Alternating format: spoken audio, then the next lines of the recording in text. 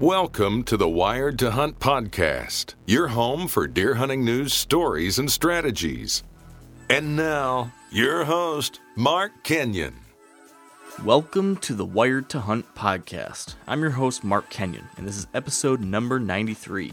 Today in the show, we're discussing the final, most important moments of the hunt, the moment of truth, the shot.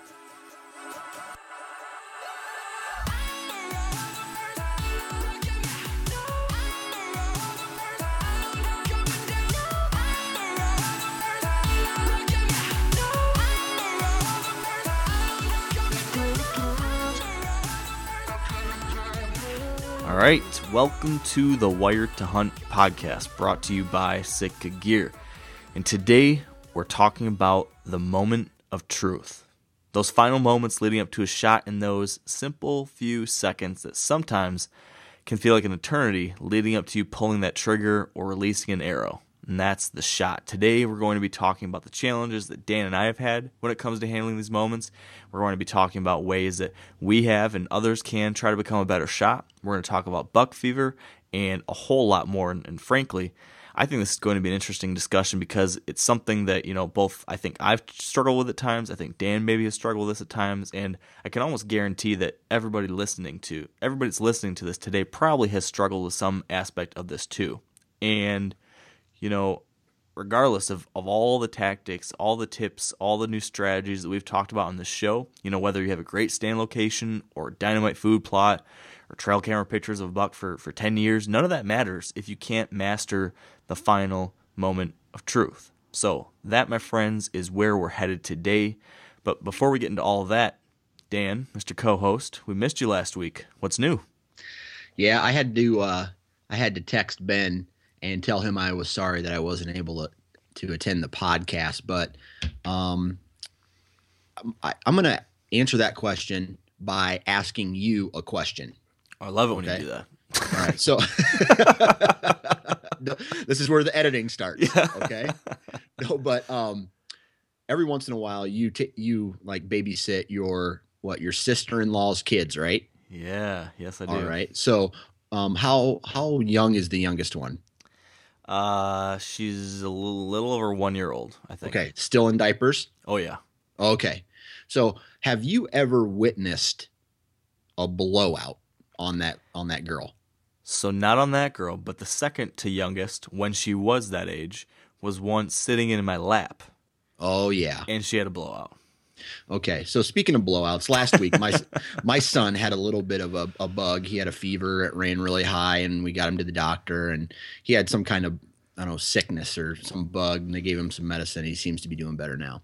But every time he would crap, it was in the mass quantities. I mean, just like blowing out the sides. He had it. He was laying down smiling, and then I go to pick him up, and it's all the way up his back into the back of his head. Oh, and I'm just like, there's no other thing to do except to put him in the bathtub. Just like full clothes, disrobe him right there. There's nothing else you can do except give him a bath. I don't know how you deal with that. 5 straight days of that. Holy smokes. It was gross, but in a way, as a dad, I'm kind of proud. You know what? If I had to look at a lineup of kids, like a bunch of babies, and then I had to point at one child in that lineup of who would have the most blowouts, if I saw Mac, your son, I say that's a blowout kid right there. That kid blows out diapers. He takes big dumps for sure. In all seriousness, your Mac is like, there's no kid I've ever seen that looks more like it should be your child than Mac. He just seems like he's going to be a big dumping, huge dude who's going to be crazy. That's your son. You know what, kid? You got talent. I think you're going to be a huge dumper when you grow up. Oh, man. But I love, you posted a picture on Facebook or Instagram or something the other day where he's like pressed up against a glass door, licking it or something. I'm like, wow. Yeah. That's my kid. That's your kid. I love him. That's pretty funny. So sounds like parenting is still going well. Oh yeah, it's definitely a learning experience. It's different every day. Oh yeah, I I don't know how you do it. Like you said, sometimes I babysit my nieces and nephew, and there's 4 of them. One is like a little bit over 1, I think. One's a little bit over 2. One is 5, and then the other just turned 12. But lots of times when we have all 4, it's just like I just kind of stand in the corner with like wide eyes, and I'm just like, I don't know what to do. It's just chaos. You should get like a squirt gun, and every time you see them do something that you don't want them to do, you just say no, and you squirt them with it like a cat. Get out of the plants, and you squirt them. All right, that could make parenting fun. I'm going to try that. I'm sure it's I don't see anything too wrong with that, right? A little water in the face never hurt anyone. Yeah. Okay, so what else? What else happened? Well, since we last chatted, we both went shed hunting a couple times. I in the last episode alluded to the fact that you went shed hunting before last week's episode, but I didn't really give the listeners any details. So should we regale the audience with our shed hunting exploits as of late? Should I tell a yarn? Please do. Okay. Yarn away. Well, first, I'm going to keep the last, not this weekend, but last weekend. Okay. Last weekend, I went shed hunting, found 3 sheds. I'm going to keep this part short. Found 3 sheds. One was to a buck that I have been chasing for like 4 years. I named him Ryan Iberg after one of my buddies. Nothing gigantic. Like he's not a huge scoring buck, but he's really wide. And I think this year he's going to, if he survived, I think he's going to be, if my math is right, probably 8 years old, an 8-year-old buck, but he wasn't looking too good.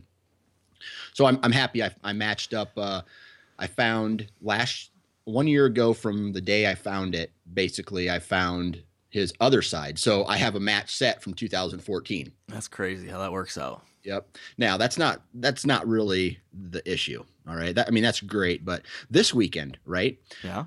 I took the entire family shed hunting. Saw that. That looked like a chore. Yeah. I mean, it was fun. It was nice out. Got the kids outside. So you think, hey, let's walk. I'm going to walk them through the thickest, nastiest stuff to see if they really like it. That sounds like a good idea. Right. And it was, but this whole thing backfired on me because now, and I love my wife to death, but now she's like, oh my gosh, this is kind of fun. Let's do that again this weekend. Oh, wow. No, Mark, no. Guess how many sheds we found this weekend or this week when I took them out? 0 sheds. My guess is 0. Yeah. That's right. 0 sheds. Now I love my family and I dedicate a lot of time to my family, but I see where this is going. But Daddy wants a little shed hunting time and he wants to go out and haul ass. Solo shed hunting. Yeah. Solo shed hunting, where I can actually find the sheds and not walk like in the middle of a field edge and have to pick a kid up every time she's, oh, Daddy, it's muddy. Okay. Well, hey, get used to it because if you're going to hang around with me, you're going to be dirty. That kind, that kind of stuff. So now my wife likes shed hunting. So what's your strategy? I think I'm going to have to hire somebody to release some dogs, like some really mean dogs on her and scare her so she'll never want to go shed hunting again. Wow. Well, that is one way to go about it. Here's the deal. I think my wife would love to go with me when it's just the 2 of us. So I'm going to have to try to find a babysitter. And that way I can show her really what shed hunting's all about. It's not just a casual, for me, it's not just like a really casual walk through the timber, looking at the birds and the bees and all that stuff. It's, you got one goal and it's to find bone. Yeah. Yeah. Yeah. I agree. It's fun to be out there, but at the same time, you got to be focused on the task at hand. That's for sure. Right. Hey, it sounds like you had a good weekend. Yeah. I've been putting some serious miles on the boots since we last talked. 2 weekends ago, I didn't talk too much about this on the last episode, but 2 weekends ago was shed hunting with some friends here in Michigan. Had my best day in Michigan ever. Found 4, including 2 sheds, which were my 2 biggest. So that was sweet. They're not massive sheds, but they're both like between 40 and 50 inches probably. So for a Michigan shed, that's a nice piece of bone. So that was cool. And then, this past weekend I went to Iowa. We were all bummed that you couldn't join us. But blowouts. Yeah, blowouts. That'll do it. But had a blast. I went out Thursday night with Corey, and then we met my buddies Ross Ross Haas from episode number 91, and Peter and Ross's wife Kendall. And so the five of us did a lot of walking over. We walked the farm that I hunted last year and the farm that Corey hunts and a couple different spots from the other guys. And total, between the group of us, we found, I think, 15 sheds. Corey found 7 of those. I found 5 of them. So for the two of us from Michigan, we came out with 12. So it wasn't a bad trip. It wasn't our best trip to Iowa as far as sheds, but it was a pretty decent one. And it was a lot of fun. It was great to be with the group of guys out there, and a lot of laughs, a lot of miles, and some sheds to boot. So Corey poach any? He sort of did.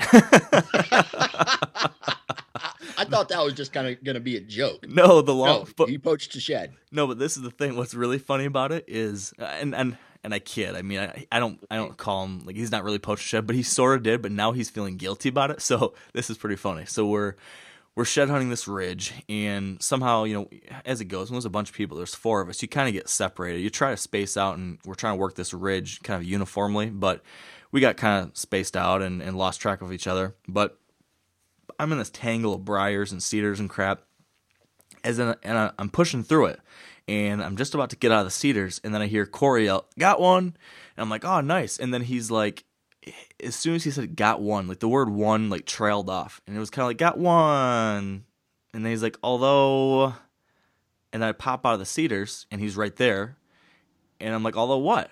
And he's like, "Well, it was right in your line. You were about to step on it. You're about to see it." He's like, "Sorry, man." Like, you and your wandering eyes.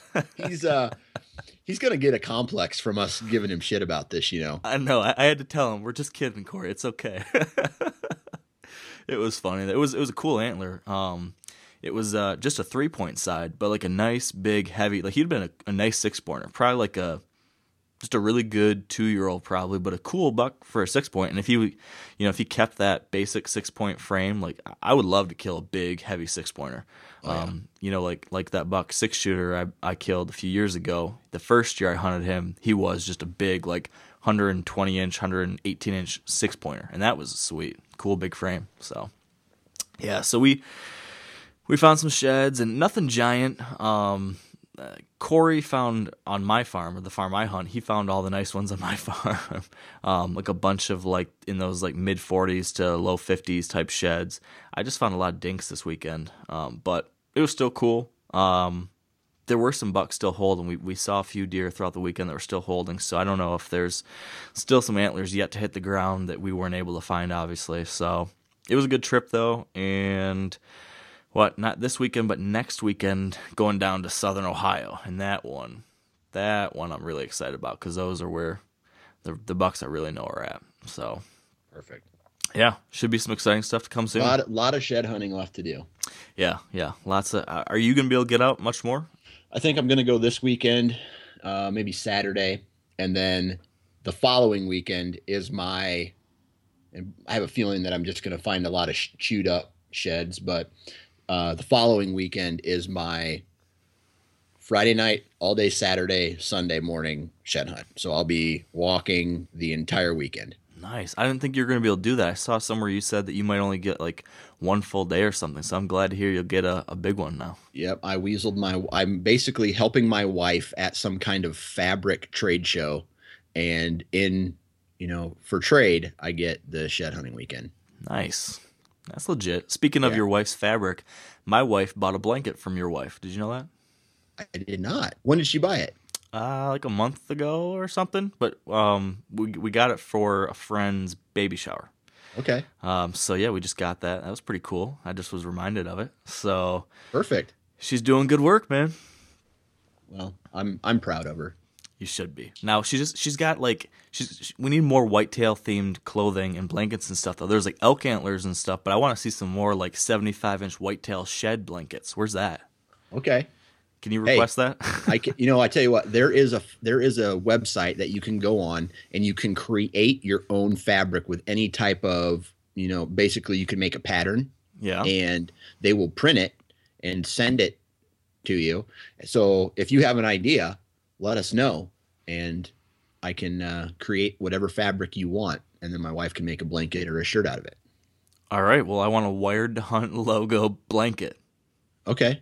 for my future baby. For your future baby? Yep. Like what, 8 months? From now? I hope not. Well, Who knows? I don't know. Although maybe this is too much information. This is probably, we're just going to stop. We're going to move on. Hey, moment of truth. Moment of truth. Yeah, this is a different kind of moment of truth than we were just talking about. So before we do get into that, though, I do want to really quickly pause for a word from our partners at Sitka Gear, and then we'll get into a discussion about the moment of truth and the shot. All right, so as we do every week, we're talking to Sitka product category leader Dennis Zuck. And today, I wanted to hear from him about what's in store for Sitka in the future. Last year, Sitka launched an entire new line of whitetail gear. So what more could possibly be coming? Yeah, that's the secret's in the sauce, right? But I think if you look at what we're coming out with, almost 70 new pieces. You think, well, what are you going to do past that? And the funny part of that response is that when we look at some of the markets, whether it's warmer or colder or whatever, there's so many products that don't exist today that we have in the runs for 17 that we can't wait to get out to folks. But we want to make sure that we're continuing to bring, profound thought to whether it's, if I'm hunting in Louisiana or if I'm hunting in, Colorado, So we have some interesting new concepts we believe we've only kind of broke the surface with. So you're telling us to be excited for a few more years from now, too. This isn't all to expect. This isn't all to expect. There's lots of great ideas that we're already excited about. Believe me, I wish I could just throw them out there now. I can't. We'll be waiting with bated breath. So if you are interested in learning more about Sitka Gear and that whole new line of whitetail gear that I mentioned, you can visit sitkagear.com. And now, let's get back to the show. All right, so Dan, as you know, today I wanted our conversation, and it's just you and me, so we can kind of have some fun with this and kind of share some of our own personal things. We're not necessarily grilling anyone about this, but I wanted us to kind of explore this topic of the moment of truth, about the shot, the moments leading up to the shot, after the shot, all the preparation and work that goes into getting to that moment. And this whole idea came to me over this past weekend, like we've been talking about. I was in Iowa with my buddies, and we got to talking about this idea of like the killer instinct. And then that got us into this whole idea of, some people are kind of clutch in the moment. Some people are just like, they can just do it. They're just stone cold, no issues at all with the shot. They just smoke the deer perfect every time. They don't get worked up at all. And then some people get really nervous and have issues with it. Other people, like I know, like one of my buddies I was with there, his self-admittedly said he doesn't really have the killer instinct. And I kind of want to talk to you about what that might mean, might or might not mean. But he kind of spoke to the fact that, he doesn't really always want to kill a deer. Like he loves to hunt. He loves the process of hunting, but he doesn't necessarily always love the final action of shooting and killing an animal, which in some weird ways I can kind of relate to as well. I don't view myself as a killer of any sort. It's kind of it's a means to an end. But it raises all sorts of questions, and it's an interesting conversation in itself. But that's kind of how I got to this idea.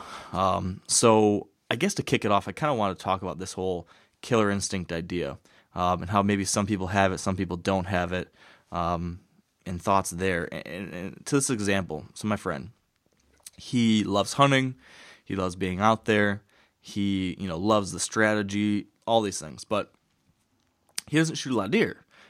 He passes on a lot of deer. He passes on a lot of deer that maybe he should shoot. Maybe if you were like if you want to be a serious deer hunter and want to build up experience, he's never killed the deer with his bow before. So lots of times we're like, why didn't you shoot that buck? You've never shot a buck with your bow before. You've never shot any deer. Why didn't you shoot it? And there's always kind of an excuse. The G2s weren't so nice, or it just wasn't quite sure as the buck I was after. And we got to kind of talking this weekend that, part of it's just he sometimes feels like he's kind of making excuses for why he doesn't want to shoot. He does want to shoot the occasional deer, and he has with his gun, and I'm sure he will with the bow. But I don't know. Do you think there's some people that have that killer instinct? And I that word sounds bad. When I say killer instinct, I don't mean like someone who's like a bloodthirsty killer that just wants to kill animals and it has some nasty, vicious, psychopath mentality. That's not what I mean. What I mean is like the ability to, in the end, have the clutch ability to close the deal in those final seconds. Do you know what I mean? Is this making sense at all, or am I rambling and being crazy? No, it makes perfect sense. You explain yourself perfectly, and I don't think on this show you need to explain yourself when you say killer instinct, because I really feel that everybody knows what you're talking about. I have buddies who, one guy in particular, you'll never see him post a Facebook pic of of the bucks that he kills, but this past year he killed a 205 incher.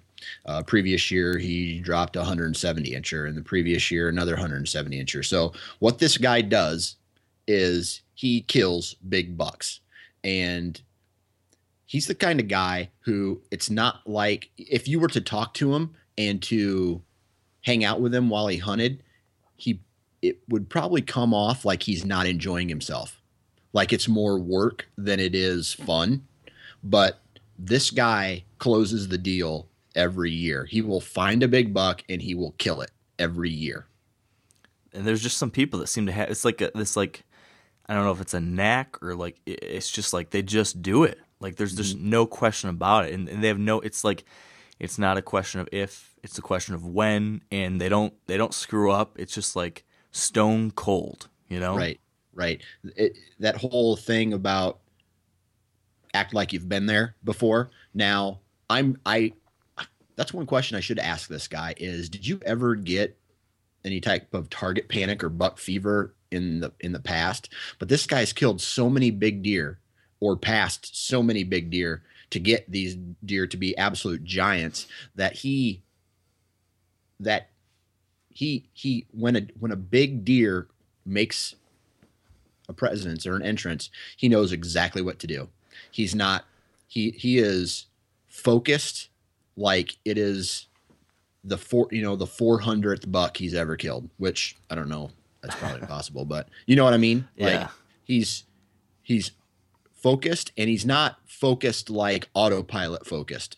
He's focused like, like sometime when a big buck steps out and you get, and it's just, when you try to think back and replay what happened in your head, it's patchy. Yep, definitely. Yep. That doesn't happen with this guy. Yeah. He is on it. And I think something you said probably, and I think it's a good question, are you born that way, or is that a learned, mental state? Is that just that there's so if after you get so experienced, you just have it? I don't know. I mean, you and me both, like I've been hunting my whole life. You've been hunting your whole life, and I'm still not 100% there. I'm definitely getting better. But I wonder if some of these people, if there's just some type of genetic predisposition to just be in the moment fully and completely, and not get shaken up, not have nerves, not have any issues with focus. Or if maybe it's just simply you've hunted for so long, you've killed so many deer, you've been through that moment so many times that now it's just flawless. I don't know. I've definitely seen myself, in a second I want us to talk about each of our, what the moment of truth looks like for you. I was kind of talking about this with my friends this weekend. And I'm getting, I'm seeing progress in how I react during the moment of truth, definitely. But I'm definitely not, like that guy. So, but it's an interesting conversation, that's for sure. And another thing, I'm kind of bouncing around here, but how do you feel about I want to touch on this killer instinct one other thing here. And I think, like you mentioned, maybe I don't need to explain this to people. Maybe everybody's like this. I don't know. But I don't even know where I'm going. I'm having a hard time putting words to how I'm feeling about this. But I guess we'll move on. How do you? I think I know what you're trying to say. Help me here. It's when this deer. Are you talking about bucks in particular, or killing any deer? Well, it might be any animal even. See, for me, this is how I'll be honest with you. When I was a kid, I was raised on a farm. Okay, so death was part of life. I mean, I would watch my grandpa cut the heads off chickens. You know, I would watch my grandpa butcher a cow or a hog right in front of me, blood and guts and all that stuff. I mean, it's just a part of life. So, and I don't know if, I think a lot of it has to do with how you're raised, because for me, I really don't think twice about, like, I appreciate the life of an animal. I mean, and I'm an animal lover. I love dogs and, pets and birds, and I love watching nature. But when it comes to taking the life of like a doe, I know for a fact that I'm going to get the job done, or that's my goal anyway. And I really can't think twice about it. And I think, to tie in this killer instinct to maybe a little bit of buck fever or target panic or something like that, I think that has, if that's in the back of your head when you're drawing back your bow and you're thinking about I don't know, maybe the ethics, I don't know if that's necessarily the word, but thinking about how this animal is going to feel, it could cause a problem. Yeah, no, definitely. So the way I look at it is, it's more binary for me. It's, this deer or animal will be getting an arrow or it will not be getting an arrow, if that makes sense. Yeah, no, it does. And I think that kind of ties into where I was trying to go to. I think for me, it's weird, and maybe everybody goes through this, maybe not, I don't know. But when I was a kid, like, you don't necessarily, even though I was raised to have a very real appreciation for life and death and all these types of things. I think, when I was younger, when I was 10 or 12 or 13 or whatever, I got my first BB gun, or I got my first 22, and I was shooting away at anything that was moving. Right? That, I think most little kids are kind of like that. If you're raised in the outdoors and you want to try to shoot a raccoon, you want to try to shoot a squirrel, you want to shoot the little Tweety bird on the bird feeder, and you're learning all this kind of stuff. And as I've progressed as a hunter, I've become much more serious about a hunter, and as a hunter, I've become much more serious about my endeavors. Right? I'm hunting all sorts of different types of species. I'm going other places. I hunt even more. But on the other side of things, I am very much more thoughtful and concerned about taking a life. And by that I mean, I'm not going to look down on anyone else for what they do, whatever. Everyone has their own thing, but I have gotten to the point, I do not feel comfortable shooting and killing any kind of animal unless I'm eating it. There has to be a real damn good reason for me to shoot and kill that animal. So for that reason, I don't trap, I don't do other things like that. Nothing against anyone that does. Nothing against people that want to shoot coyotes or other things, because there's plenty of good reasons to do all these different things. But just for me personally, my own personal situation, I have a hard time justifying taking a life unless, at least for me, ingesting that animal, eating that animal, putting it to good use to feed my family in some way. That's how I can kind of internally balance the scales in my head. And so, that's where I'm at right now. But that does, I think, to your point, then in the moment of truth, because I feel solid in my knowledge of the reason I'm taking that shot and taking that animal's life, and I'm comfortable with that, and I've come to terms with that. So I don't have that issue like you mentioned. But there certainly are times like where even in my case, I kill a lot of deer. I do a lot of hunting. I even do still have times where I pause, like a female doe with a couple young deer, yearlings with her. I've had times where I've been out there to shoot a doe, was gonna shoot a doe, and I just saw her out there with the two little does with her frolicking around. I was like, I just don't want to kill that deer. In the moment, I've taken female adult does with young before, and other times I'm like, I don't want to do that. It just doesn't feel right. And I don't know, maybe we all have different thoughts on that and at different times, and it's an interesting conversation. I'm not sure there's no right answer to any of it, and I'm not sure where we're going with this, but these are my thoughts on this. And I don't know, it's the kind of things that, like you said, it kind of does tie into it, because if you're having a lot of these thoughts in the moment, it certainly could impact your ability to bring that shot process to fulfillment. Right. I know there's a lot of times where, and this may sound crazy, but you have to think like a predator at certain times. And if your goal is to kill an animal for meat, you have to think like a mountain lion or a wolf or a bobcat. Do you think that wolf cares what that deer's thinking? Do you think that wolf or whatever animal, that predator, cares if that doe has fawns? Nature works itself out. And unfortunately, hunters are part of the food chain. So, I've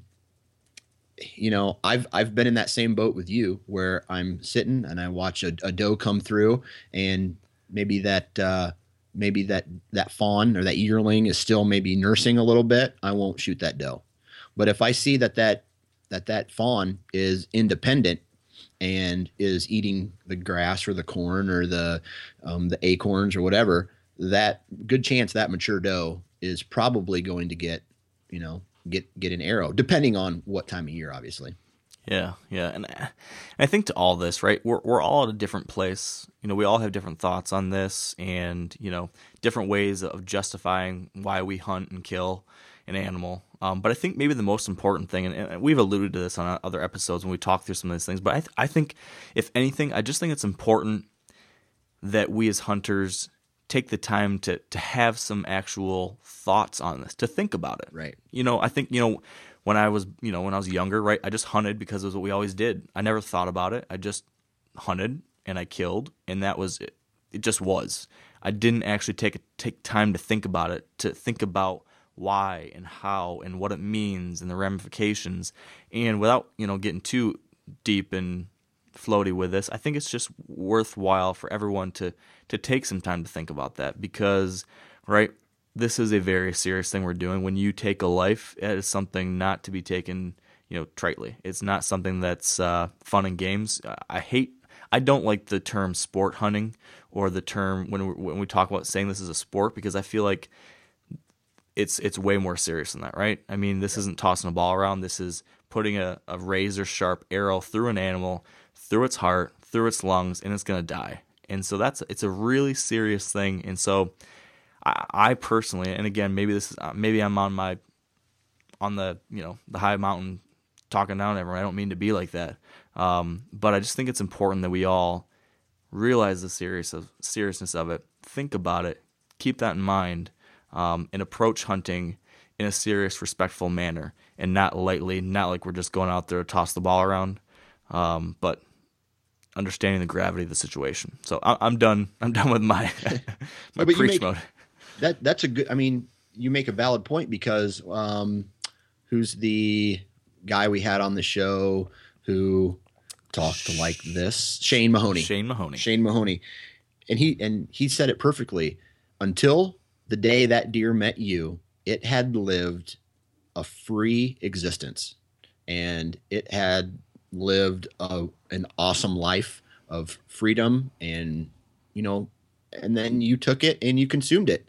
What's the difference between you and a wolf or a bobcat or it getting a disease and dying? At some point, a life is linear.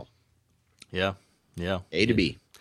And it's a very natural, and I think a privilege. It's a natural thing and a privilege to be able to be part of that cycle. Yep. It's a pretty special thing. I think, non-hunters obviously can't relate, and sometimes they, look down on us or get angry about what we do. But I think, obviously, we that are a part of it know that there's something pretty special going on there. That when you do participate in that, it's, I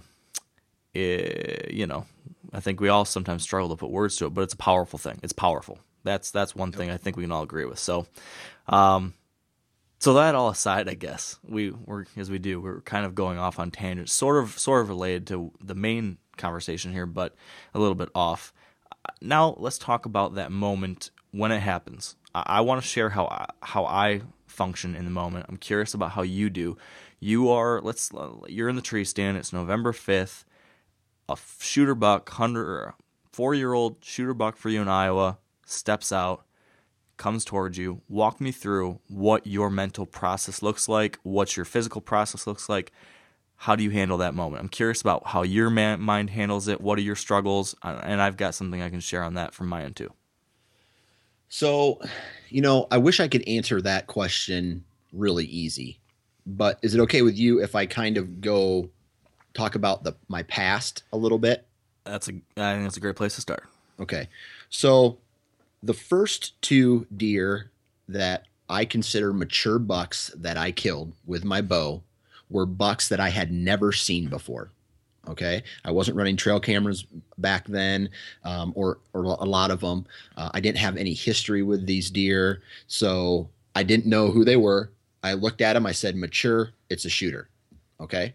So back when I first started bow hunting, my first buck came out of the timber that I knew I was going to shoot. It looped around me. I'm like, okay, this is a shooter. I draw back, and there was really no thought about, there wasn't any extra thought. I knew I had to find my anchor, put the sight where it needed to be, and release the arrow. So that was my first two deer that I ever shot. Were just like that because I had no history with them. And I think this was kind of part of the problem with my encounter with Shipwreck, that 210-inch deer. I had 5 years of history with this buck. I found sheds off him. I was completely obsessed with him. I thought about this buck every day. I had previous encounters with him. And when he came through, all this stuff started flashing in my head. They say act like you've been there before. Well, with a buck of that caliber, I had never been there before. So I admittedly got buck fever. All the stuff that was coming, all the thoughts in the past was coming in my brain, and I was thinking about some of those things when I should have been thinking on the shot. And I admittedly got buck fever, and that's not the very first buck that I've ever had buck fever on. Now, when you say buck fever, what does that feel like for you? To me, it is a fog almost, where you identify the buck as a shooter, and you know that, like for me, I've known these deer through trail camera pics. And I've targeted their targets because I know going into the season that if they make an appearance, they're a shooter. And it becomes an autopilot, but it's a foggy autopilot, if that makes sense. So yeah. It's like if you asked me to describe in detail what happened, I really couldn't do that. I remember settling the pin and then shooting the arrow, but I don't remember standing up. I don't remember grabbing my bow. I don't remember waiting until he got into a shooting lane. I can't tell you that kind of detail that I could like. So up until that Shipwreck moment, some can call it target panic. I was not focused. I'd never been there before. So I had to learn that feeling, and then I could learn how to beat it. All right. So I don't know how many years, I think it was the next year or the year after when I shot my, I think it was 2012 when I shot my buck. I identified it was a shooter. I saw it, I'd watched it for maybe 30 minutes before I even shot it. So I had time for myself to settle down. In the past, if I watched a deer for a long time, I would get more nervous and more nervous and more nervous. Right.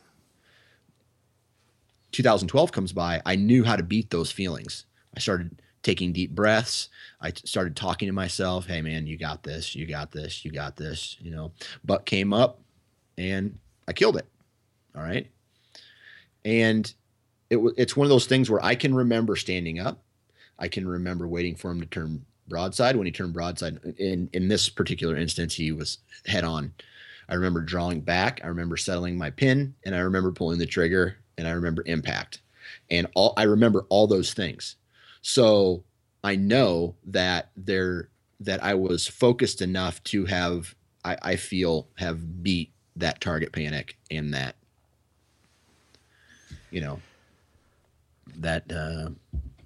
that buck fever, I guess. No. So are you saying you haven't had it since? And I honestly don't think that, I've had some buck fever, and I even get it a little bit when I'm drawing back on does, yep. When I'm like my first deer of the year, like this year, the first two does that I killed this year were the first two deer that I had killed in 2 years. I hadn't killed a deer in 2 years. So so I was jacked. I was excited. I was happy. I don't think I would call what I had target panic because I drilled them both, but the buck that I missed this year was not. I don't feel it was target panic. I feel it was just me making an error in range. Yeah, but because I can tell you exactly what happened.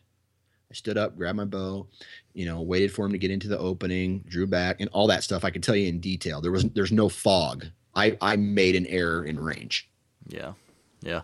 I think I can relate to a lot of what you said there. For me, when I first started bow hunting, the first few deer I shot, it was like I blacked out.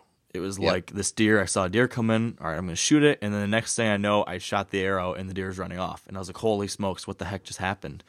And, I think that has changed, definitely has changed with practice and with experience. But I did worry, that was back when I was shooting, any deer. And then I eventually, made the switch to, okay, I'm going to shoot a mature deer now. And then I started worrying, how am I going to react in the moment with a big buck, with a mature buck? And then I started encountering those situations, and I got better at it. And now I've killed, a number of different mature bucks, and I still have, certain aspects of this, and then certain aspects I've gotten better at. But I think to what you mentioned, I can definitely relate to that foggy autopilot mode. If I still have a challenge now, and I'm a lot better than I used to be, but I'm far from being perfect. My challenge now is that I get into that foggy autopilot and I rush a little bit on occasion. So what happens for me lots of times is my autopilot mode is pretty good now. Like, I don't get nervous. I used to get nervous, like shaky, nervous, like holy smokes, this is going to happen. Oh my goodness. Like early on, it's like business for me now. When I'm out there, when I see a mature buck, I talk to myself in my head. I see a shooter buck, and I almost every single time now in my head, I say, here we go. As soon as I acquire the target, I register that's a shooter, and then like my autopilot mode turns on, and I say, here we go. And I reach, grab that bow, and it's just like it's a carefully choreographed sequence of events that I've done enough times now that I don't even have to think about it. It just happens. But I'm not necessarily thinking through. It's good that I'm not thinking about that. I'm not getting nervous as a big buck's coming in. I haven't had issues like getting the shakes or overventilating or anything like that anymore. My issue now has been that in the final moment, when I draw back, when I put a pin on the deer, what I have done on occasion still is that trigger goes off without thinking. So when that pin settles for the first time where I want it to, the finger pulls automatically, and there it goes. 1 second before I should have, or a second before I should have, taken another extra second and really focused in. So I've had that happen a couple times. For example, this year, opening day of archery season here in Michigan, I had a buck come out from underneath me without me knowing he was there, and he was walking away, and he was walking out of shooting range. So I was like, holy crap, I got to get on him fast before he walks out of shooting range. And as soon as that arrow, or as soon as that pin got on him, I didn't take the extra time. I released, and because of that, I was just a little bit low, shot underneath him. The same thing happened, a similar thing happened 2 years before that with Jawbreaker, right? We've talked about that story numerous times where he was walking through my shooting lane, almost got outside my shooting lane by the time I was able to get my bow drawn. And again, he was almost out of the lane, and as soon as I got the pin on him, I released. But because I didn't take that extra second to settle in and calm down for one more second, I didn't see the fact that there was a little bit of a limb sticking out in the way, and I hit that. So that is where that's my area of improvement. I still need to be able to be in that. I think there's something to be said about being in autopilot mode, where you're not overthinking things. It just happens. But at the same time, you need to be mindful enough in the moment to take that extra second to compose and make sure you are spot on ready.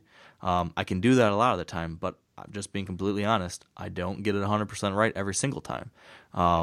So that's my challenge where I'm at. But I think people have all sorts of different variations on that. Like you mentioned, you've shared where you've struggled. That's kind of my thing right now. But I think, if I'm thinking about all the different ways that people struggle with this, and I'm curious if you can think of any others, but right, I think there's some people that think too much, right? They overthink every single thing. So because of it, they're not able to be in the moment. They're thinking, okay, how do I do this? When do I do this? Is the buck ready? Is he not going to be in range? Am I in range? Or, going through all these things frantically in their head. I think there's some people that just haven't practiced enough and aren't prepared. So, a lot of this process should be second nature to you, right? It should be something that innately you can do because you practice so much. Some people don't do that. So because of that, maybe that leads to people thinking too much in the moment. I think there's just nerves, right? People get, actively nervous, like shaking, like they can't aim and accurately shoot a deer because they're actually physically shaking, or they're actively hyperventilating or breathing too heavy or things like that. I mean, that happens. People have physical reactions in that way. I think, to my friend's point, my friend's issue, maybe not having that killer instinct, not knowing when to just shoot. Like they'll just actually committing the final act of pulling the trigger. Sometimes people, keep waiting for a better shot or keep waiting for an easier shot or keep waiting for something else when sometimes you just need to shoot. On the other hand, some people maybe shoot when they shouldn't. They're not waiting for the right shot. Maybe then there's we could talk target panic, where I think that's a little bit of what happens to me is as I pull the trigger on occasion before I'm completely settled in for the shot. And I think that's kind of a form of target panic in a way. And some people are I think, struggle with that to a much greater degree than me. But I think then there's rushing, right? Which I've mentioned I sometimes deal with, rushing the shot a little bit. I'm sure some people probably deal with that, maybe even in more extreme examples. But the point of me listing all these things, I think, is that there's a lot of challenges when it comes to actually being able to pull off a shot like this, right? I mean, am I missing any of the other different forms of buck fever, forms of this issue? I'm sure everybody has their own battles that they have to deal with. I can only speak from my experience, but you mentioned about maybe pulling the trigger too early. For me, what I've battled with is always questioning when to pull the trigger, not just knowing when to pull the trigger. So I have caught myself before tapping the trigger, but going, whoa, not yet. Yeah. And then pulling it.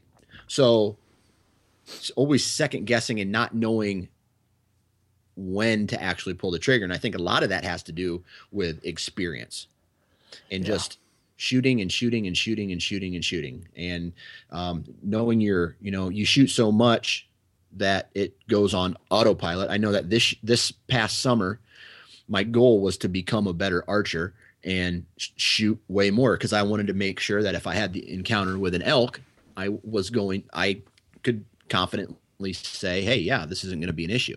But, you can practice all you want. You can have, I feel that does help in the autopilot situations where, your form takes over and your muscle memory takes over. But there's something about a whitetail buck that you can be as focused, it can make a calculated person, an anal retentive person, lose their shit. Yeah. And that you cannot, unless you have experience with big bucks, there's a good chance that the first time you do encounter a big buck, that you're gonna have some form of buck fever. Yeah, and I think you make a good point. I think, if we're kind of shifting now to how do we deal with this, I think number one is practicing a lot. Like you said, like you did, making sure that you practice as much as you possibly can, because it does help, right? It definitely does help. If you're really confident, like a lot of it comes down to confidence, right? If you're very confident in the fact that you can make the shot because you've made that shot 10,000 times over the course of the summer, that helps. But like you said, it's a different story when it's a real animal. Whether it's a big buck, which is at a whole another level, or if it's a doe. Even with a doe, I think it's still a totally different thing than a target, obviously. So I think first and foremost, if I'm trying to get better at handling the moment of the truth, I'm practicing a ton, during the summer, during the spring, during the fall.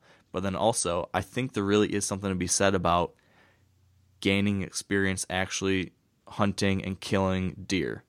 And there's some guy, I think one thing that people struggle with, and I'm not sure what your thoughts are on this, Dan, but I think it's a mistake for someone to start hunting right away, let's say a new bow hunter, and they watch TV and they listen to this podcast, or they read magazines and they hear about everybody shooting mature bucks. Hold out for mature bucks. Hold out for a big buck.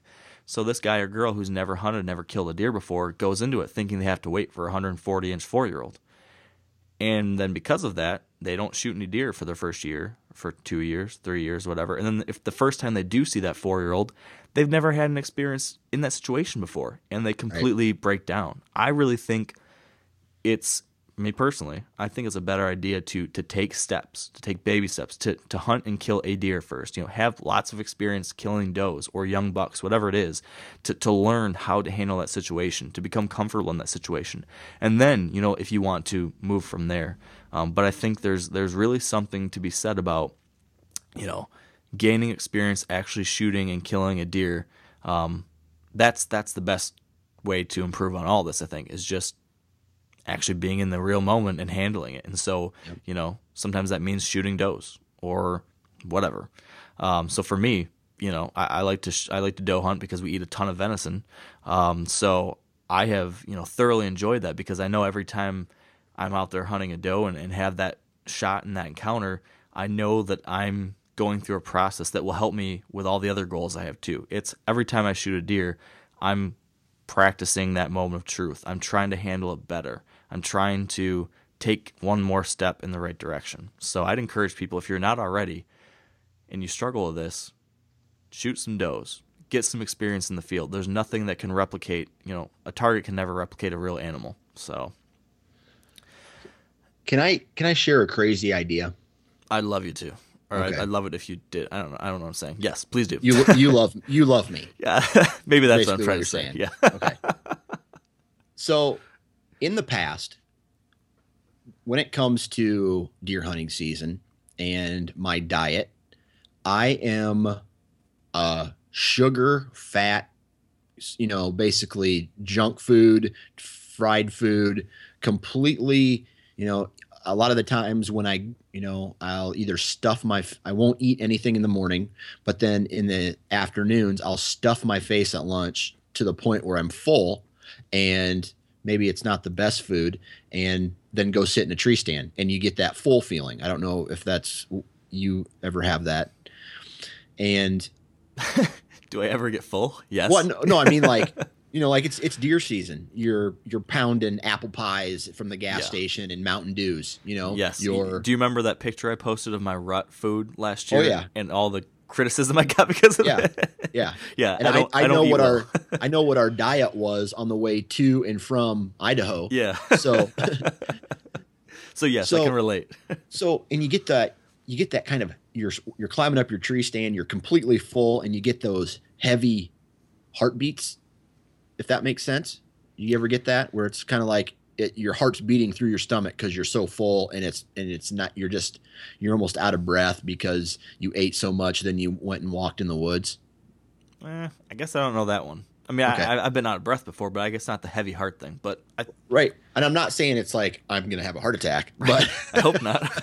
but I feel that diet may have a little bit to play. So this year, the main reason I didn't drink coffee before I went into the tree stand every morning was because I was afraid that I would have to go number 2. Yeah, you don't want to blow out. You don't want to blow out, right? I don't want to have to get down in my stand at the perfect time. So I don't drink coffee in, after or before my morning hunts. So I noticed that I was more not awake, but less, I don't know what, like more focused, less jittery. I wasn't, Yeah. I felt like I was I was meant to be in the tree stand. I don't know. This is weird. No, I know what you're saying. Yeah. And then my snacks this year for deer season consisted of like apples and carrots. And I did not eat until I was full to go in before I went in for my afternoon hunts. And I noticed a world of difference. I noticed that I wasn't, I was more with it mentally and physically when I had my encounters this year.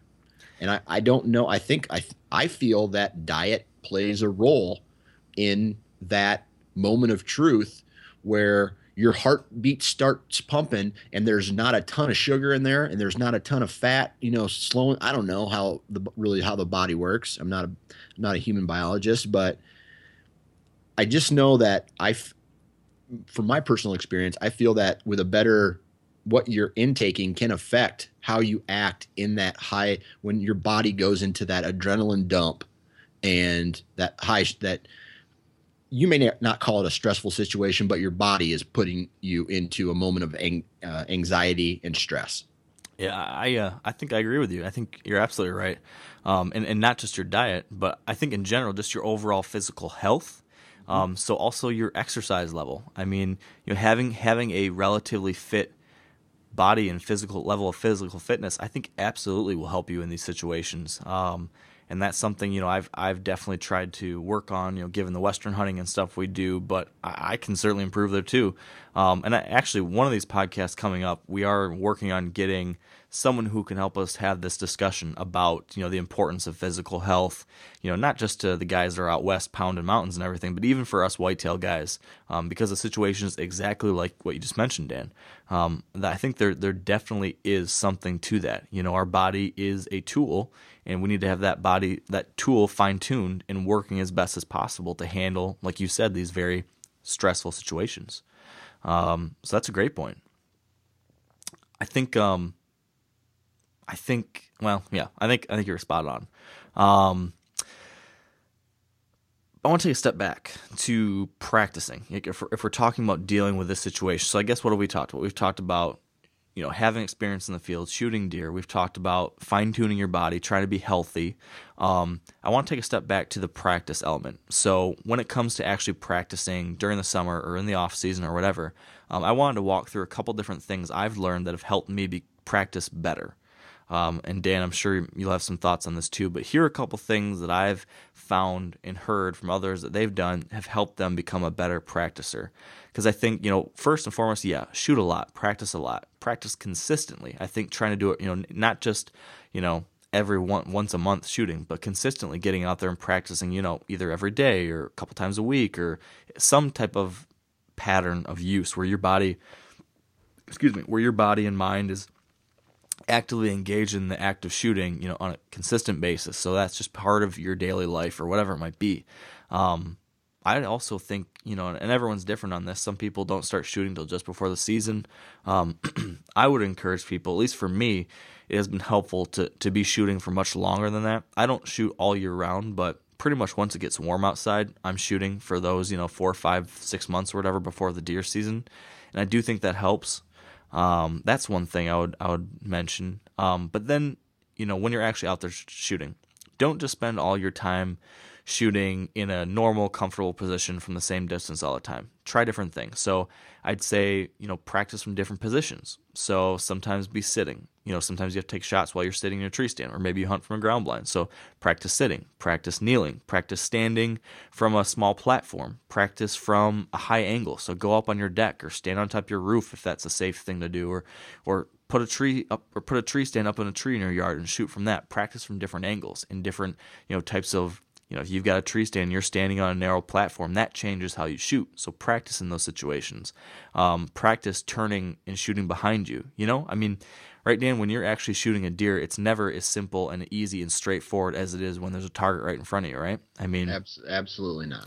So I think that's an important thing to try to prepare for those situations. Another way that I think to deal with this type of high-pressure situation of actually shooting a live animal, I think trying to up the stakes in your practice in some way. Make that shooting, there has to be some type of ramification, some type of pressure on your practice sometimes. So sometimes that might be going out there with other people. So, go shoot with a bunch of friends. And if you don't think there's a little bit more pressure on you when 5 guys are all watching you shoot, I think there will definitely be a different level of pressure on you, and that's going to help you get better on those pressure situations. Or shoot with a buddy and place a bet on every shot. If I don't get this shot in the 12 ring, I owe you $20 or I owe you $10 or whatever. Just by doing something like that, again, adds. I'm serious. I'd be broke really fast. It ups the ante, and I think anytime you can up the ante on a shot, it forces you to operate in a slightly higher stress situation. And every time you can do that, you're getting a little bit closer to that, in the field situation, right? What else? Shoot at long distances, right? I think that if you are going to do, lots of us deer hunters, most of our shots are within 30 yards, I think. 15 yards, 20 yards, 30 yards. Those are typically a lot of the shots we get. But if you practice at 50 yards and 60 yards or further out, if you can get good in the yard shooting at those distances, those 20-yard shots on a real live deer are going to be a lot easier. So what else? Do you have any other tips for actually practicing, Dan, when it comes to, better practice that'll translate to better shooting in the field? One thing, and I don't know if this actually helped me or not. Maybe it did, maybe it didn't. But what I would there were times where I would draw back with arrow in hand, it up full, ready to go. I would draw back, settle my pin, like I was gonna shoot, but then I would let down and not shoot, and then I would draw back again and get settled up and then shoot. So I don't know why I did it. Maybe it's because I read somewhere that that's what another person did, but I did that for a while. And I'll be honest, this year, and it could be a combination of everything that I did this summer. First thing I did was I shot way more this summer than I ever have. Second was I sometimes, and it would be like the very first 5 or 6 arrows that I shot where I would pull back, settle in, let down, and then pull back again and shoot. There were times where I would jog to pull my arrows out and then jog back to where I was going to shoot. And then my heart rate would be, it wasn't a sprint, but, because knowing me, I would trip and put a broadhead through my heart. but no, like that. And then what was the other thing that I did? There were times where some days where I would only shoot one arrow, and it forced me to really focus because I wouldn't want to walk all the way from 70 yards to, 60 yards to the target on a shitty shot, because I would be pissed. And then I would go back and I would focus even harder on trying to get to where I did. Oh, and one last thing that I felt probably helped me the most of anything, and it's kind of a combination of two things, but one was don't overshoot, because I knew that if I would continue to shoot and shoot and shoot, I'd get frustrated, and I would, you get so tired from shooting, because your muscle, there is fatigue, and my accuracy would go away and I'd be mad. And then I would have to, then I always said, end on a good note. So even if I was at, doing crappy at 30 or 40 yards, I would always end on a good note. And that meant if I had to, I would walk up to 20 yards and I would pop a couple at 20 yards right in the bullseye, and then I ended on a good note. Yeah, I do something very similar to that. And it's kind of like I can't remember what the technical term is. I'm not any kind of gym jockey. There's some type of weightlifting methodology where you'll do a certain number of reps at a certain weight, and then you continue to go down in weight, but increase the number of reps you do, because it's harder to do the heavy weight. So you just reduce the weight, but you keep doing it. So you're able to continue practicing. You're able to continue lifting weights, but you're just reducing the weight. But it's still a challenge. So it's kind of like what I do. I do something similar with my shooting. I'll start out at a very long range, and I'll be practicing. And then, as you mentioned, muscle fatigue starts setting in. So then I come in 10 yards closer. So at 10 yards closer, I can still shoot fine. And it's a similar challenge though. So once you get down to 30 yards and then 20 yards, you've been shooting the longest. But even though you have that muscle fatigue, you can still nail it at 20 yards. So you're able to do exactly like what you said, end on a good note, while working your way out from a challenge to now at 20 or 30 yards, you're so tired that it's somewhat of a challenge too. So I think your idea of jogging was a really good one. I do something similar. I would do like a sprint around the barn, and then I come back, shoot one arrow, do a sprint around the barn, shoot again, to do exactly what you said, try to replicate that increased heart rate. I like your idea of drawing and then letting down, because that's a situation that a lot of us have to deal with in the tree. Sometimes you have to draw back and then you have to let down, and you have to draw back, let down. Something I do that's kind of similar is I will have certain lengths of time that I force myself to hold the bow back before I shoot. So I'll draw and force myself to hold it for 30 seconds before I'm allowed to shoot. Just trying to build up that that strength and being able to hold and keep my composure for that full time until I can finally shoot. Because I don't know about you, but I've had a couple situations where I've been stuck at full draw for a crazy long period of time. Like my Ohio buck in 2014, not Jawbreaker, but the Doppelganger. That buck, I was at full draw for over a minute and a half. It was crazy. And I don't know how I managed to do it, because I probably couldn't do it today and get as good of a shot as I did on that deer. But it was a long time, and I think practicing for that probably helped a little bit. So that's something I would do. Gosh, there was one other thing that you mentioned that I liked, that I had. Oh, you know what? Practice not just in like a t-shirt and shorts in the summer, but sometimes try practicing with your hunting gear on. Because that'll change how your shot, if you got a big puffy jacket on or something, that might change your shot. So that's something to try to do. And I think my final thought on practice is don't stop practicing during hunting season. I think a lot of people practice in the summer or a month before, 2 months before, but once deer season starts, they start hunting, but then they don't shoot their bow anymore. I think that's a big mistake. Right. So I try to keep I struggle with that. Like, it's easy for me to get lazy and not want to go outside and shoot once I'm super busy during the season and traveling and all that. So I've tried to get better at that by making my bow easily accessible, by hanging my door by the bow of the barn. So whenever I'm going by there, it's just, there's the bow, there's an arrow. It's not like I have to take it out of the case, unstrap it, find the arrows, get all that crap. I just make everything as convenient as possible. So it's just, at one point I used to keep my bow hung up next to my back door so that I would just step out the door and I'd keep a target outside the back door. So I'd open the back door and there's a target, and I had grabbed my bow off a hook and I could shoot right there. Just to, like you said, take one shot and have that pressure of making that one shot count. I think that's a smart thing to do. If you at least do that during the season, that's going to help you tremendously, I think. I agree. So those are some practice ideas. What about dealing with buck fever, dealing with the moment of truth, actually in the moment of the truth? Is there anything that you've done? Is there anything you do in those moments now to help you clear your head or to help you better perform in that moment? Well, if there's a rack and it's big, then I will first, you have to look at the rack, because for me, that identifies if it's a shooter or not. I mean, part of it, if it's a deer that I know, because not necessarily, you can't always really tell a body size, mature level if the deer is looking head on at you. But one thing that I do is, if I know it's a deer that I want to shoot, I will identify where it's at, and then I will try to focus on its tail or its back legs, and just try to stay away from its head. You know what I mean? Yeah. And then, or if I know it's coming at me, I will look at my bow sight. So I will just always be on that sight. So when I draw back, I'm not looking at the target. I'm looking at my sight. So when I draw back, my eyes are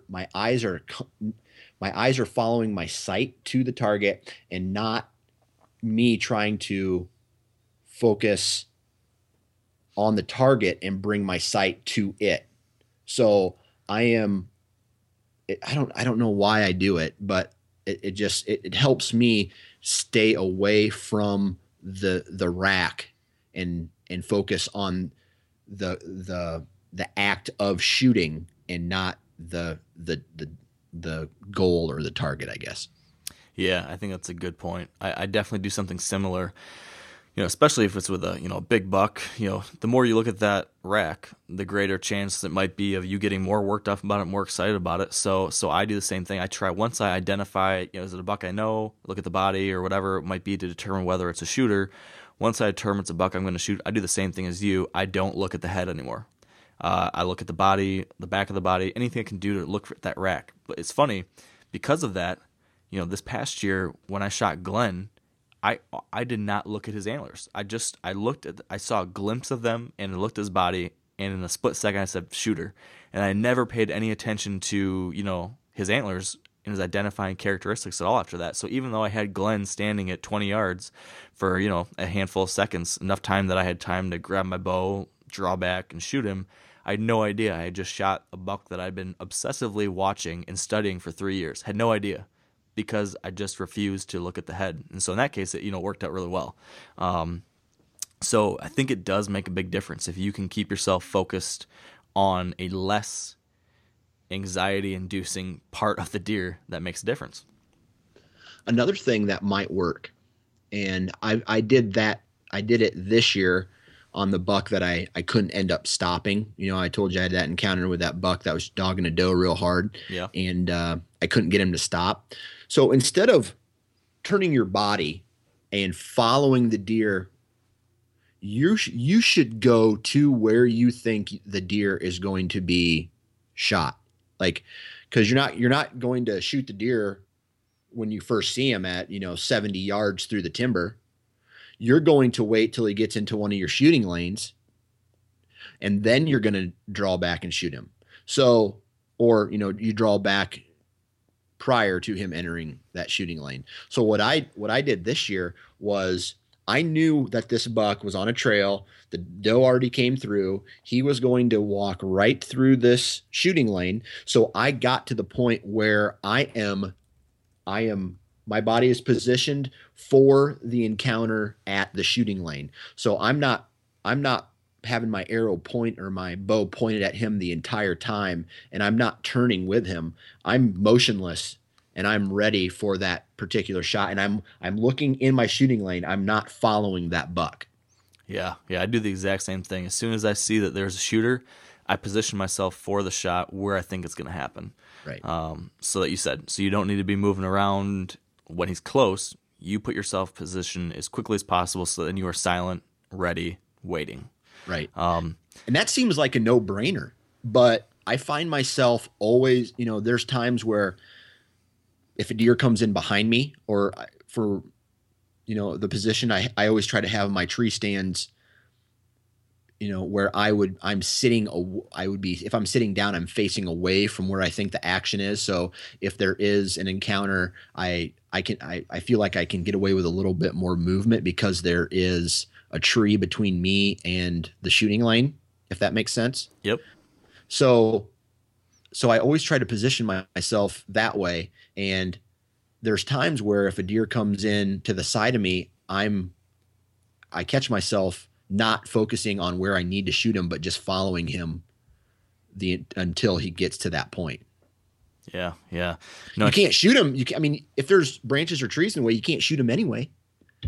It's tempting though to want to be facing the deer and watching it, but I think it's a really good idea to just situate yourself right away and wait. And to that point, something I do that has made a big difference for me is as soon as I get into a tree, I get in there, I get set up, I get strapped in, hooked into my harness and everything, I practice drawing back my bow in every different shooting lane that I might shoot a deer in, so that I make sure I can get drawn back without hitting the back of my tree or without my harness strap getting tangled up or whatever it is. I practice. So I draw my bow back 3-4 different times every time I climb into that tree to just make sure, no matter what, I know that I can get my bow drawn and I can get a shot off, because sometimes there might be a limb that's too close and that if you didn't practice, you wouldn't know that, oh shoot, when I try to draw my bow back, my arrow will knock that limb, or this trunk my elbow will get stuck on that, different things like that. I've had that happen in the past. So now I prep every time, and that's made a huge difference because there's been a couple times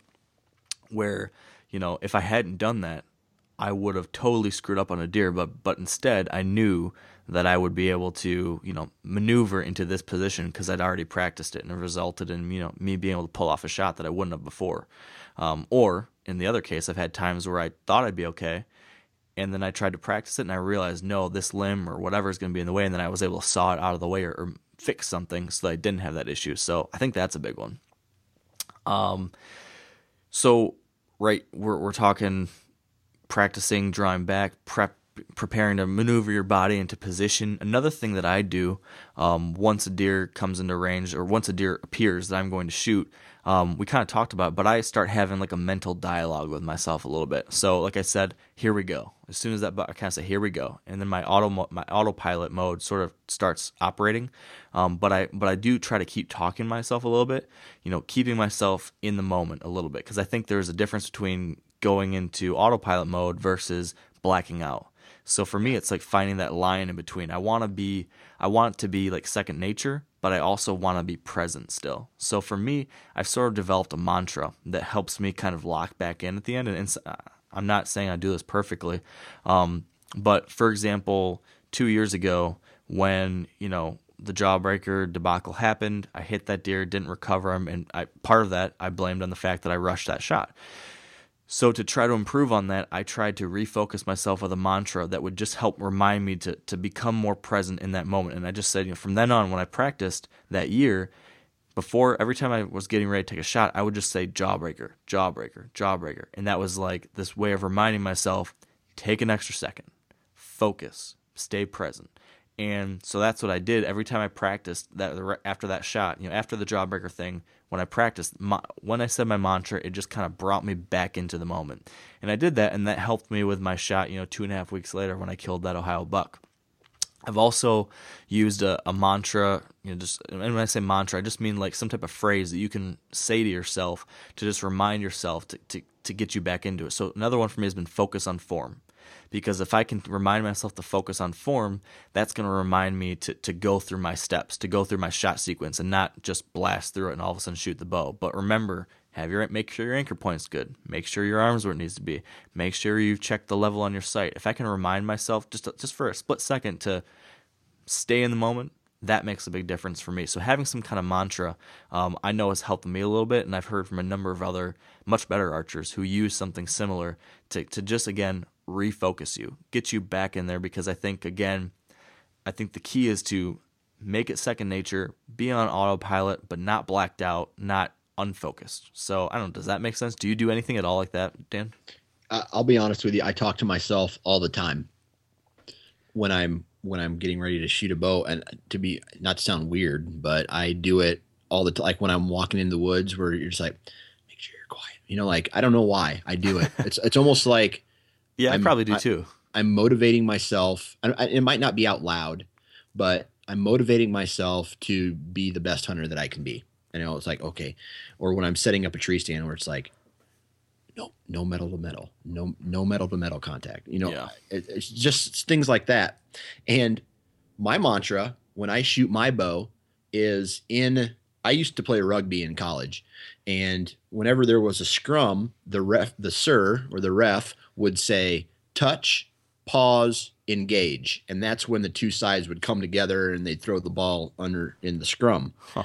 And that's what I say when I shoot my bow, and it has nothing to do with the actual action of there. But as I draw my bow back, I say touch, and I touch my kisser to the corner of my lip, pause, and I hold my breath to settle. I take that, that engage, and then I pull the trigger. So it's touch, pause, engage, and it's just 3 steps that I use to, I guess, get on the target. I like that. And I think that ties in perfectly to another aspect of being a good archer and also being able to shoot well in the field is having some kind of shot sequence, having a series of steps that you follow from drawing back, anchoring, getting the target into your sight picture and releasing, having some type of consistent sequence every single time you shoot. Being able to have that sequence, nail it, make it second nature, and then be able to perform that in the actual field will allow you to stay consistent, because the key to archery accuracy is doing the same thing exactly the same way over and over and over. That's how you accurately shoot a bow. So if you can implement some kind of sequence of actions and make it second nature, and then you don't have to think about it, that is going to allow you to shoot better when it's actually a deer as well. So having a mantra that walks you through that, whether it be, touch, engage, pat, whatever you said, whatever it is, or focus on form like me, I think that's a good idea. And you mentioned breathing, taking a deep breath before the shot. That reminded me, a really important thing for me to especially when I was struggling earlier on in my hunting, to like calm down when a deer was coming in. Whenever you do start having those nerves, and sometimes I still do, if you do have nerves, a deer is walking in, or you see a big buck off in the distance and you get pumped up, just slow steady, full breathing, consistent, heavy, deep breathing. Deep breathing exercises can really actually make a physical difference with you. So for me, it's take a full deep breath in all the way, fill my lungs, pause for a beat, release the whole thing out. And so if I have a long encounter where there's a deer that, like, for example, with the very first time I saw a Jawbreaker, this is 3 years ago or 4 years ago or whatever, the very first hunt I saw him, I watched him for like an hour and 45 minutes, hour and a half, something like that. He was at the other end of the field, and for an hour and a half, he slowly made his way down to me. So like for the first like 20, 30 minutes, I was cool as a cucumber. And then like for whatever reason, like 45 minutes into it or something, all of a sudden like the nerves got to me, and all of a sudden it just started shaking like crazy. And I was like, whoa, you got to chill out. So I just did this deep breathing exercise over and over again, and it just kind of, I don't know why, but it just calms your body. That's something I used to do when I get nervous before like a job interview or anything like that. Deep breathing helps me. And from what I understand, I think it's just something that helps most people in general. So that's something, if you do have issues with nerves or you're physically getting worked up, try that slow, deep breathing. And that, I think, is something that can just bring your body down a notch again and allows you to just be in a little more of a level place when you do get that shot. So that's something. What else? We talked about mantra, shot sequence, breathing. Here's one. If you know that you struggle with this, with the moment of truth, if you struggle with buck fever, self-limit yourself. Realize that you have a challenge here and limit yourself to a effective distance. Don't get crazy and try to shoot long distance shots if you know that this is something you consistently struggle with. Because obviously a 30 or 40 yard shot is difficult on its own, let alone if you are hyperventilating or can't focus. So if you know that this is something you're struggling with, have the mental, realize that you need to bring it in, because a 15-yard shot or a 20-yard shot is going to be a lot easier to handle when you're all worked up than a 40-yard shot. So I would just say be realistic about what your effective range is and realize how buck fever can impact that. I mean, do you think that's fair, Dan? I do. To be honest with you, I don't even, if I have a 40-yard shot in the timber, it's purely on accident. All my shooting lanes at most go, maybe little out 30 yards. I try to do exactly what you said and limit my shooting lanes to somewhere around 30 yards. And in the timber, I mean, that's still a poke when you think about 30 yards from a tree stand. That's still a decent shot. And the areas that I hunt anyway, if I wanted to cut a 40-yard shooting lane, I'd be there all day long cutting that one lane. Yeah, some of these spots would be pretty tough. I think sometimes people can shoot great behind the house, right? They say, oh, I shoot awesome at 50 yards and 60 yards and 70 yards. I put it right in the 10 ring every time. And they assume that that'll translate when you're actually out there with a deer. And so because of that, they take these crazy long shots that I think in a lot of situations you really shouldn't be, given the fact that you are operating in a totally different type of situation when there's a deer in front of you. So I would encourage people to take a real hard look at really how you can perform out there in the field versus behind the house, and don't take a risk. Don't risk wounding a deer or missing a deer, or the worst thing being wounding a deer. Don't do that just because you think you might be able to pull off the shot just because you do it in the backyard all the time. I think it's the responsible thing to do, I personally believe, and it's a much smarter thing to do as a deer hunter too, to limit yourself, be a little bit more conservative when it comes to actually shooting a deer in the field. Right. So, I don't know. Those are kind of the thoughts I had as I've been thinking through this, how to deal with the moment of truth, how to prepare for it beforehand, how to deal with it in the actual moment. Is there anything else you would mention, Dan? Anything else we missed? I mean, we could get crazy here for a second and, have your friend throw fake punches at you, and try to get you to flinch while you're drawing back your bow. Don't try this at home. I guess I should have said first, or have like someone shoot Roman candle at you, and just get so crazy that you won't black out from, because a deer walking through the woods is safe as opposed to maybe some guy trying to hit you with a hammer or trying to, throw firecrackers at you. I'm not going to recommend anything Dan just said there. And it's probably the best. You have a legal team, right? Yeah, we're going to need to bring them on board for this, because there's going to be people saying, "Well, my buddy shot a Roman candle into my face while I was shooting. Why'd you guys recommend that?" No, in all seriousness, I know what you mean. It's like, again, trying to replicate the stress and the anxiety and the pressure of a deer. If you can replicate some type of stress or distraction or whatever it might be, that's going to help you. Or, shooting a bow while your wife or girlfriend takes a pregnancy test. Good luck with that. Do you have experience with that, Dan? No. Well, okay. Well, on that note, I think we covered it. I will say one thing. I don't, and Dan, I'm speaking for you here, but you tell me if I'm wrong, but I don't think Dan or either of us would claim to be the end-all be-all expert on this. We both have work to do. We both can get better. So we've both had our struggles. I think we've both improved. We're learning. We're getting better. But I think we both still have room to get there. And that's probably true for most people listening. But if you have other ideas, if you have other suggestions, we'd love to hear from you. If you think something we said is crazy, you can tell us that too. So feel free to hit us up on Twitter or Facebook, or leave a comment on this blog post, because I think we all can learn about this. And we all, I'm sure, can relate in different ways to this challenge. So with that all being said, I think we'll wrap it up. So if you have not yet, gosh, it would be awesome if you could leave a rating or review on iTunes for this podcast. That is a huge help. So thank you in advance for doing that. If you haven't yet checked out the Whitetail Q&A podcast, that's the other show that I produce. Definitely search for that on iTunes or wherever you get your podcasts. And Dan has a great podcast too, the Nine Finger Chronicles. So check that out. You should have plenty of deer hunting audio content to keep you busy throughout the week if you follow those three. So thanks in advance for checking that out.